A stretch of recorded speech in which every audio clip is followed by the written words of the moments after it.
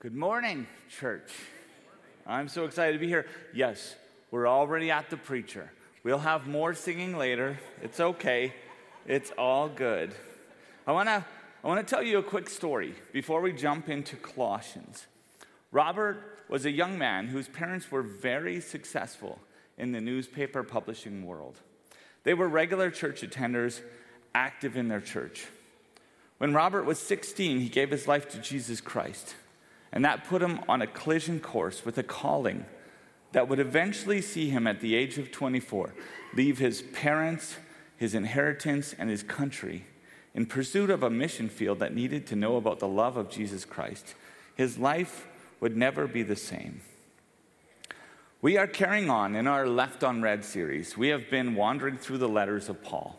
For some, it may have seemed like we are on a road trip, because we're stopping periodically along the way in cities and churches all along Paul's missionary journeys.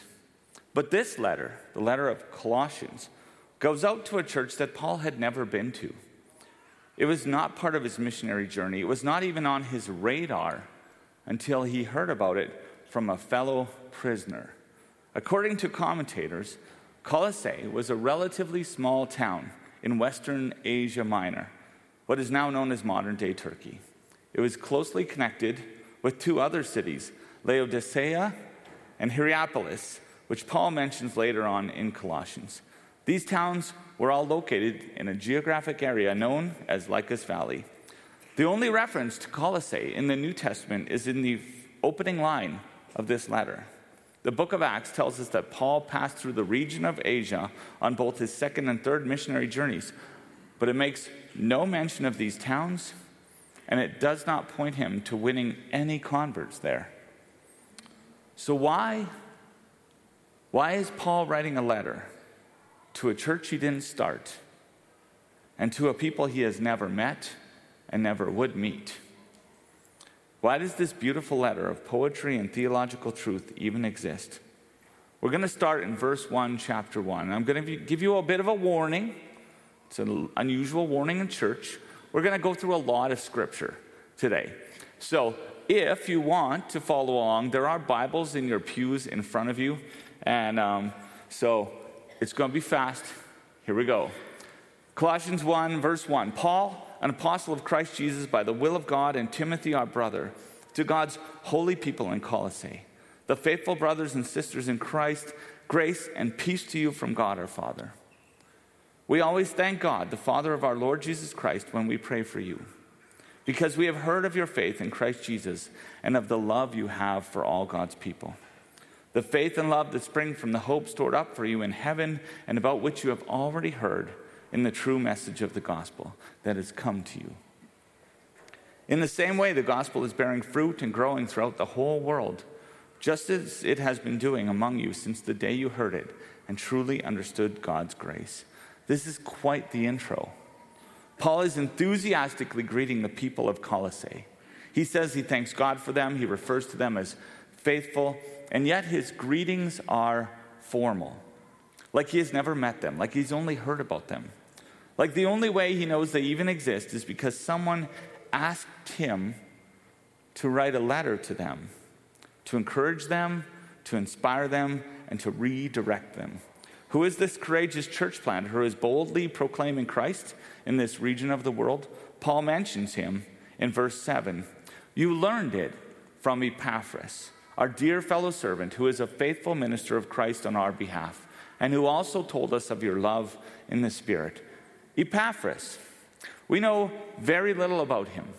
He is only mentioned in Colossians and the book of Philemon, but his impact on the body of Christ is noteworthy. In the book of Philemon, Epaphras is described as a fellow prisoner in Christ Jesus.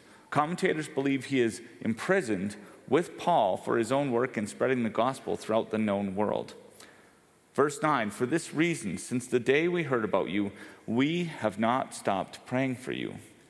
Have you also noticed during the intro this curious we that Paul continually employs throughout this intro? In Colossians chapter 4, Paul mentions a number of people who seem to be in chains with him or at least visiting him, who spend their time praying, encouraging one another, and writing to the churches to spur them on. It almost seems like this jail might be kind of crowded and noisy and full of joy. Let's finish up this intro and hear Paul's words to the Colossians as if he is writing them to us. We continually ask God to fill you with the knowledge of his will through all the wisdom and understanding that the Spirit gives, so that you may live a life worthy of the Lord and please him in every way, bearing fruit in every good work, growing in the knowledge of God, being strengthened with all power according to his glorious might, so that you may have great endurance and patience, and giving joyful thanks to the Father, who has qualified you to share in the inheritance of his holy people in the kingdom of light. For he has rescued us from the dominion of darkness and brought us into the kingdom of the Son he loves, in whom we have redemption, the forgiveness of sins. So beautiful. Jesus has rescued us from the dominion of darkness and brought us into the kingdom of the Son he loves. If this is true, how are we living and giving our lives away for the sake of that truth? That's the incredible, beautiful, and heartfelt beginning of Colossians. Now let's look into the context of this wonderful letter. What do we know so far? Well, we know, first of all, Paul is writing this letter from prison, like he has done for much of the other letters we have recorded in the New Testament. Most commentators agree that this was one of the letters written near the end of his life. They also agree that the style of this letter is more formal, which they explain because he's writing to a people he does not know and has only heard about. In this letter, Paul takes aim at some pervasive, deceptive, and altogether not unusual ideas that he is warning the church of Colossae about. He is aware that the early church has struggled with these concepts. He wants to make clear to all who are reading the letter his thoughts. You will see that in the church of today, we also have these same struggles. Paul tackles three main ideas in the book of Colossians. He gives them warnings about hollow and deceptive philosophies that are rampant in the area. He wants them to understand that rules, laws, and rituals cannot and will not save them. And he wants to give them some instructions on how to live as Christians. We're going to look at all three of these, but I'm not going to necessarily follow Paul's thoughts in chronological order. We're going to head backwards through this book, because the first thing Paul says after his introduction is the last thing I want you to remember. So let's start with his instructions for married people and their kids. Let's jump right into this controversial passage. Usually a hot topic amongst Christian men, writers of marriage books, and especially people who love to quote Paul and not follow his or Jesus' example. Now, I want to be clear. This is not the only time Paul is given instructions on how a family should conduct itself. There are another 40 verses in 1 Corinthians and 21 verses in Ephesians. Colossians is more of a summary of his thoughts. Considering the fact that Paul has been speaking and traveling and starting churches everywhere, I feel as though you should read this like a man who is kind of asking himself, why do I keep having to say this? Paul gives the Colossians 4 verses, just 4. One thought for wives, one thought for children, 2 very important messages for husbands and fathers. And to be extra clear, these words are written after a beautiful section on how we are to live as followers of Christ. So I'm going to jump all the way to chapter 3, verse 18 to unpack this one. Wives, submit yourselves to your husbands as is fitting in the Lord. Now, before you start writing me emails, let's look a bit further into this particular verse, and especially this word submission. If you are trying to email me, it's jpayton@fac. Let me just be clear. In Ephesians 5:21, he actually begins this entire conversation with these words. Submit to one another out of reverence for Christ. Read it like this. Everyone, submit to each other. I found this great quote in a blog post from one of my favorite Christian authors, Sheila Ray Gregoire. Here is what she writes about submission. First, let me start with the basics. We're called to submit to one another. Submission is a wonderful thing, but we can mean different things from the word. Because we're all to submit to one another, the word doesn't have hierarchy connotations, as Jesus explains more fully in Matthew 20, verses 25 to 28. The point of the Christian life is about serving. It's about a spirit of humility, as we find in Philippians 2, 1 to 11, where we have the mind of Christ and we consider the interests of others higher than our own. We seek to serve. The heart of Paul's words here is on submission to each other, because submission, humility, and service were so incredibly countercultural at the time of Paul's writing. Unfortunately, it also seems to be in short supply today. Let's move on. Verse 19, husbands, love your wives, do not be harsh with them. I feel like this doesn't need much explanation. 20, children, obey your parents in everything, for this pleases the Lord. Wouldn't life as parents be much easier if our children just listened to Paul? And here in verse 21 is what Paul writes to fathers. Fathers, do not embitter your children, or they will become discouraged. I love it. It's simple. It's short. It's sweet. It's almost the last thing he writes in this letter. Like it's almost an afterthought. Hey, by the way, I know what I'm asking you to do is countercultural, but it's a way of living that points to Jesus rather than ourselves. Now, sometimes on a road trip, we need to take a bit of a back up to find the right way to go. So we're going to back up all the way through chapter 3. Don't worry, we'll get there. And start again in Colossians 2, verse 9, and tackle the next struggle Paul identifies for the church in Colossae, the idea that rules, laws, and rituals cannot and will not save you. Although Colossae was a Gentile town, it had a large Jewish population. Reports indicate that the Jewish settlers were thoroughly integrated into the Greco-Roman culture. They were then pressuring the Colossian church to adapt both the Jewish practices and the Greco-Roman behaviors, a heavy weight to bear for new Christians who are just trying to find their faith and their first steps as followers of Christ.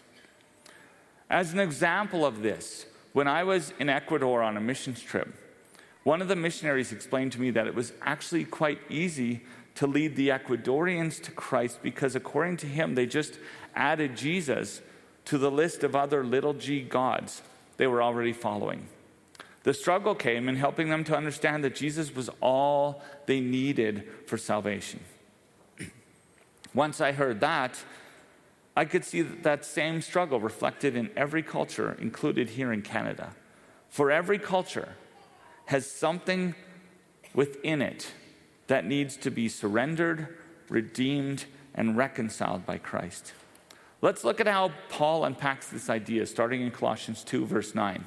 Paul begins by reassuring them that Jesus is head over every power and authority. Verse 9, for in Christ, all the fullness of the deity lives in bodily form.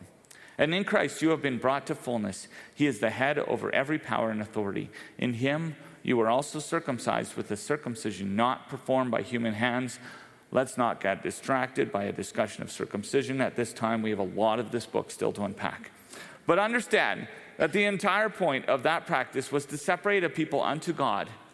And Paul is pointing to an idea that we can be separated unto God by a spiritual circumcision of the heart. Let's continue with verse 11. Your whole self, ruled by the flesh, was put off when you were circumcised by Christ, having been buried with him in baptism, in which you were also raised with him through your faith in the working of God who raised him from the dead. And here is a reference to baptism, which is still practiced worldwide by the church today. Just like circumcision, it's a way of separating ourselves from the world and publicly declaring our lives united with Christ. We get that opportunity today to celebrate this truth as people from our congregation are walking through the waters of baptism, just like they did in Paul's day.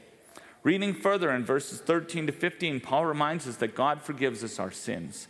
He nails them. Paul calls them our indebtedness to the cross.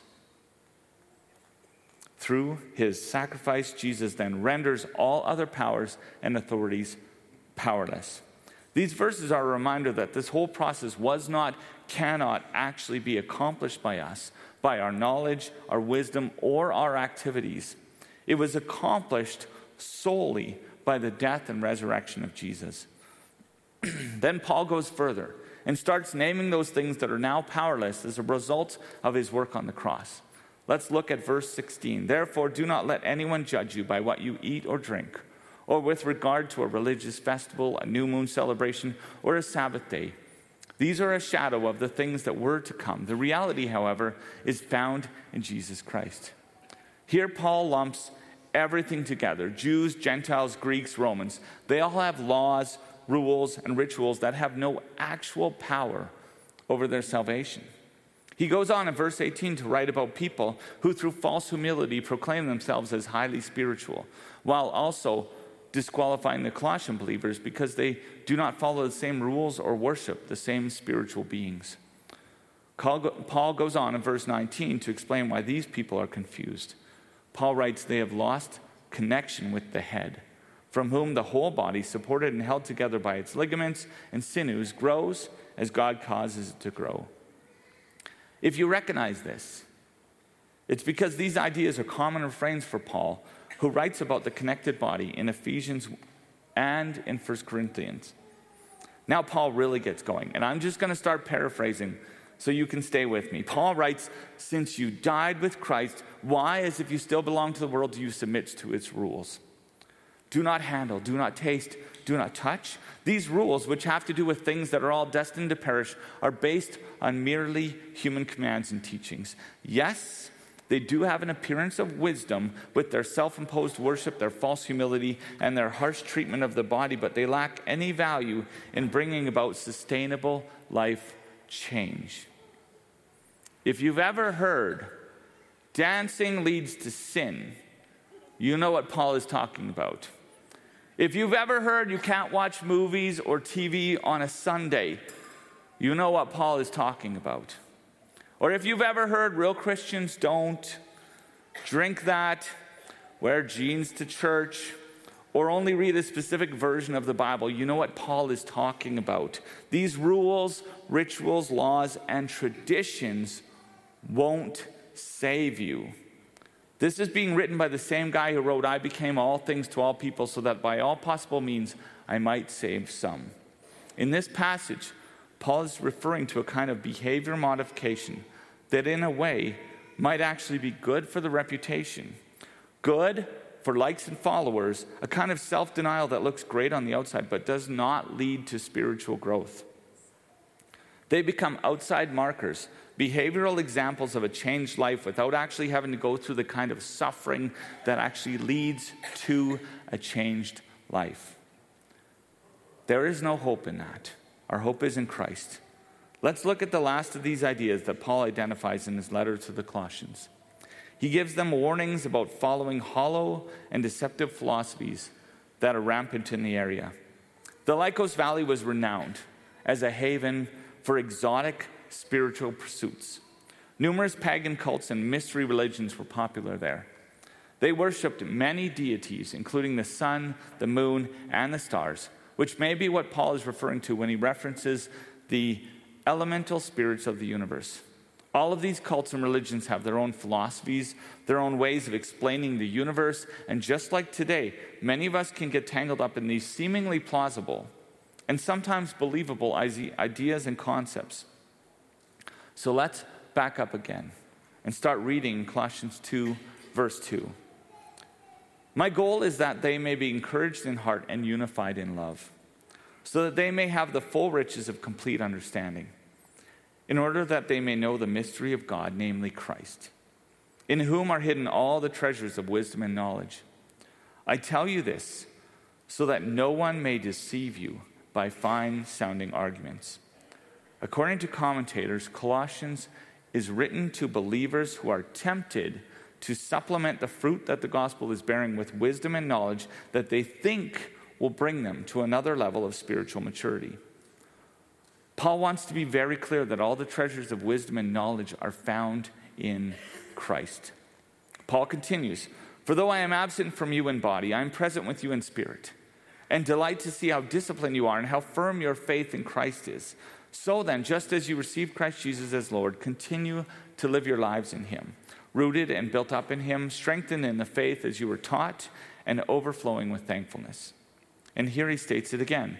See to it that no one takes you captive through hollow and deceptive philosophy, which depends on human tradition and the elemental spiritual forces of this world rather than on Christ. Paul goes on to reassure them in verses 9 and 10 of the truth that everything they need to know for salvation is found in Jesus Christ. He is the head over every power and authority. Paul is writing specifically to clarify to the Colossian believers that they need not rely on their own ideas, their deep philosophy, or their own wisdom to enhance their status as Christians. His concern is that these philosophies can both divide the Colossian believers and also hold them captive. For those of you who have been following along on this series, this idea is not new. You will recall that James spoke about the danger of adding anything to Jesus. He referred to it as Jesus plus. For the Colossians, their struggle was adding new philosophies and ideas into the mix. They believed that these somehow added worth or weight to their status as Christians. When I was young, I was obsessed with the end times.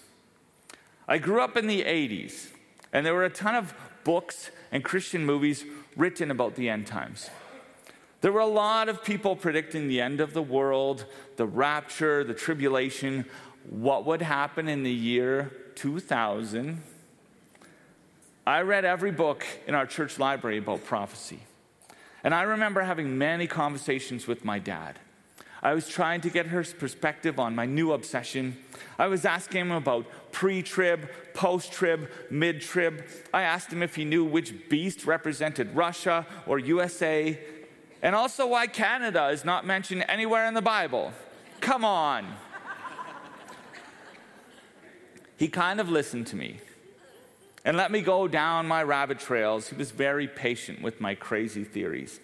Then, while in Bible college, I became obsessed with the beginnings of time. I read books on the gap theory, evolution, scientific explanations on everything from carbon dating to geologic interpretations of time with eons, epochs, eras, and ages.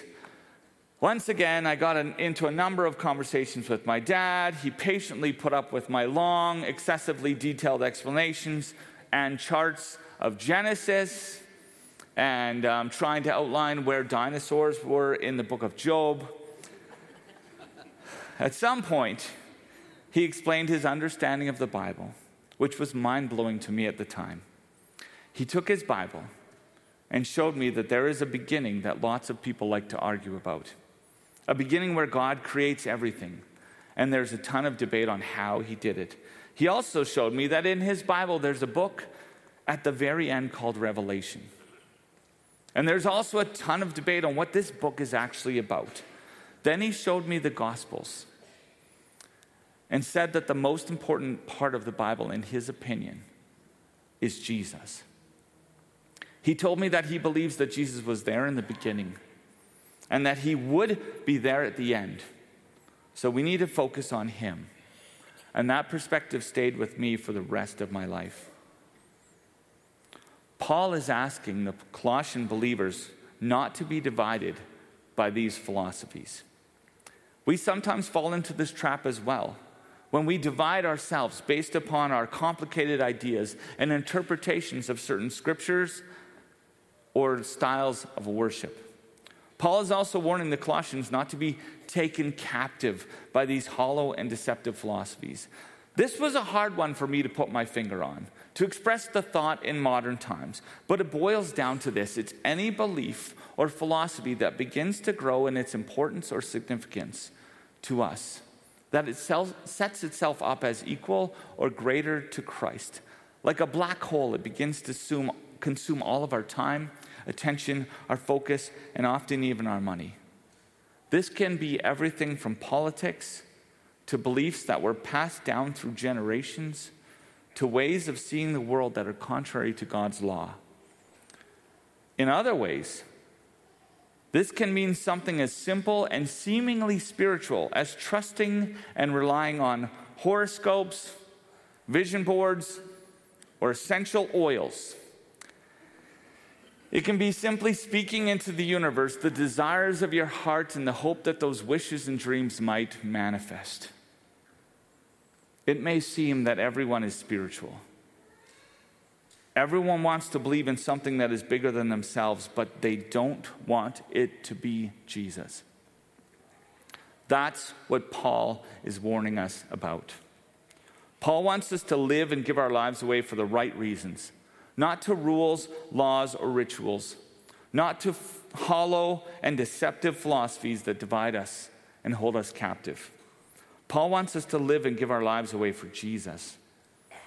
So where do we go from here? Why did Paul ultimately write a letter to a people he did not know and had not ever met?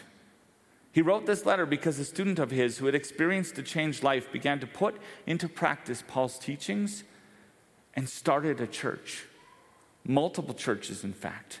This letter exists because Epaphras experienced the life-changing call of God on his life, and he let it become his destiny.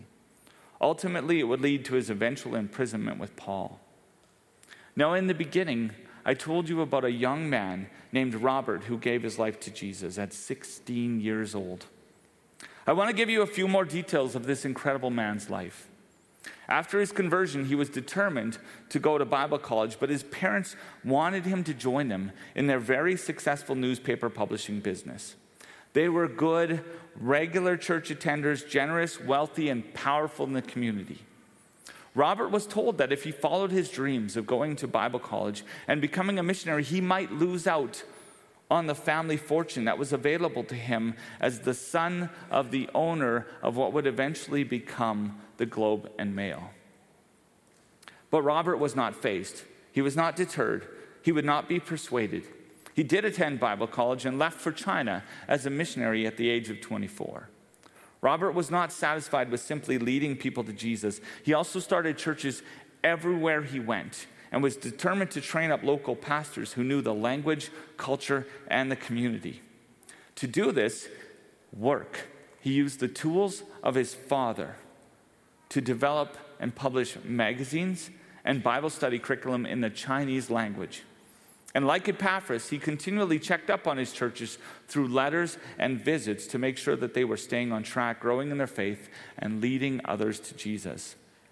During World War II, Robert was given an opportunity to leave China to come back to Canada. According to reports from his fellow missionaries, he couldn't bear to leave China when so many of his Chinese workers, pastors, and missionary friends would not be given the same opportunity. He chose to stay and continue the work as long as he could.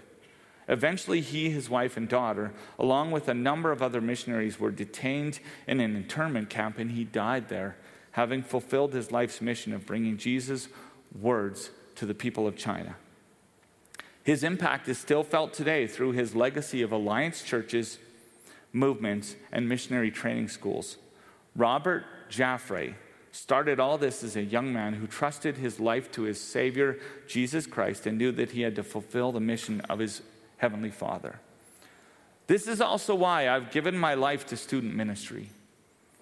Because ultimately, we are always looking for the next Robert Jaffray, the next Epaphras, the next Paul, the next student who will pour their lives out in pursuit of God's mission.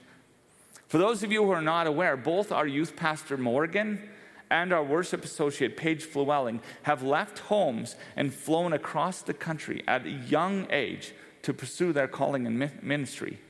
And if any of you want to join us in this incredibly important mission, we are always looking for more youth leaders. Come talk to me after. I'll sign you up. I also think we have the most fun. All right, let's keep going.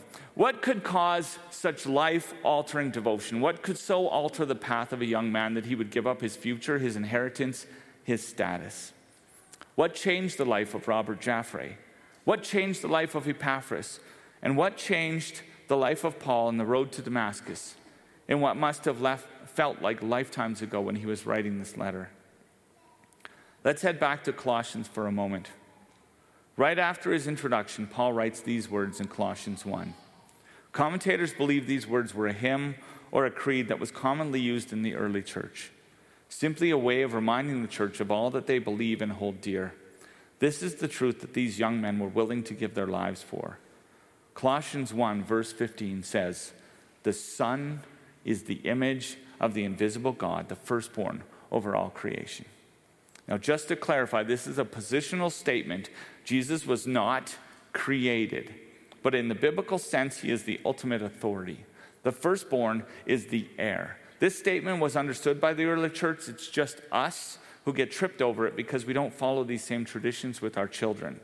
With that understanding, let me read this again. The Son is the image of the invisible God, the firstborn over all creation. For in him all things were created, things in heaven and on earth, visible and invisible, whether thrones or powers or rulers or authorities, all things have been created through him and for him. He is before all things, and in him all things hold together. And he is the head of the body, the church. He is the beginning and the firstborn from among the dead, so that in everything he might have the supremacy. For God was pleased to have all his fullness dwell in him, and through him to reconcile to himself all things, whether things on earth or things in heaven, by making peace through his blood shed on the cross. That is who Jesus is. That is our hope. Chuck Swindoll says it like this: your view of Jesus will impact every area of your life. I believe this is why Paul starts his letter with this. He needs to clarify what is most important. Jesus is God. He is the creator. He is above all things, above all rulers, authorities, above all other gods, and he is reconciling all things to himself through his work on the cross. Verse 21, Paul goes on to clarify who we are. Once you were alienated from God and were enemies in your minds because of your evil behavior. But now he has reconciled you by Christ's physical body through death to present you holy in his sight, without blemish and free from accusation. If you continue in your faith, established and firm, and do not move from the hope held out in the gospel, this is the gospel that you heard and that has been proclaimed to every creature under heaven, and of which I, Paul, have become a servant. If the truth these young men were willing to give their lives for is really true, the truth that Jesus is the Son of the invisible God, and in him all things were created, and that he is before all things, and in him all things hold together, and that he is the head of the body, the church, and that he is the beginning and the end and the firstborn from among the dead, and that through his death and resurrection Christ made peace through the blood shed on the cross to reconcile all things in heaven and on earth. If this is all true, how are we living and giving away our lives for this truth? So I'd like to take a moment now and pause and let the Holy Spirit speak to us. And let him show us where we need to put our focus. How can our lives reflect this truth? What does this look like for you? How does the story of Robert Jaffray, Epaphras, or even the story of Paul writing to a people he's never met speak to your life today? If this is true, how might it change our families? Are there any hollow and deceptive philosophies that are dividing us or holding us captive? Are there any rules, laws, and rituals that we continue to follow, even though they cannot bring us salvation, and might just be taking our focus away from Jesus? Let's take this moment and let the Holy Spirit speak.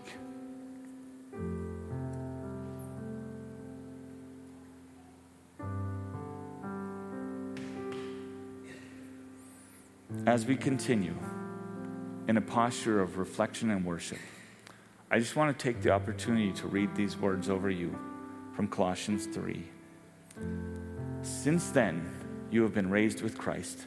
Set your hearts on things above, where Christ is, seated at the right hand of God. Set your minds on things above, not on earthly things. For you died, and your life is now hidden with Christ in God. When Christ, who is your life, appears, then you also will appear with him in glory. Put to death, therefore, whatever belongs to your earthly nature: sexual immorality, impurity, lust, evil desires, and greed, which is idolatry. Because of these, the wrath of God is coming. You used to walk in these ways, in the life you once lived. But now you must also rid yourselves of all such things as these: anger, rage, malice, slander, and filthy language from your lips.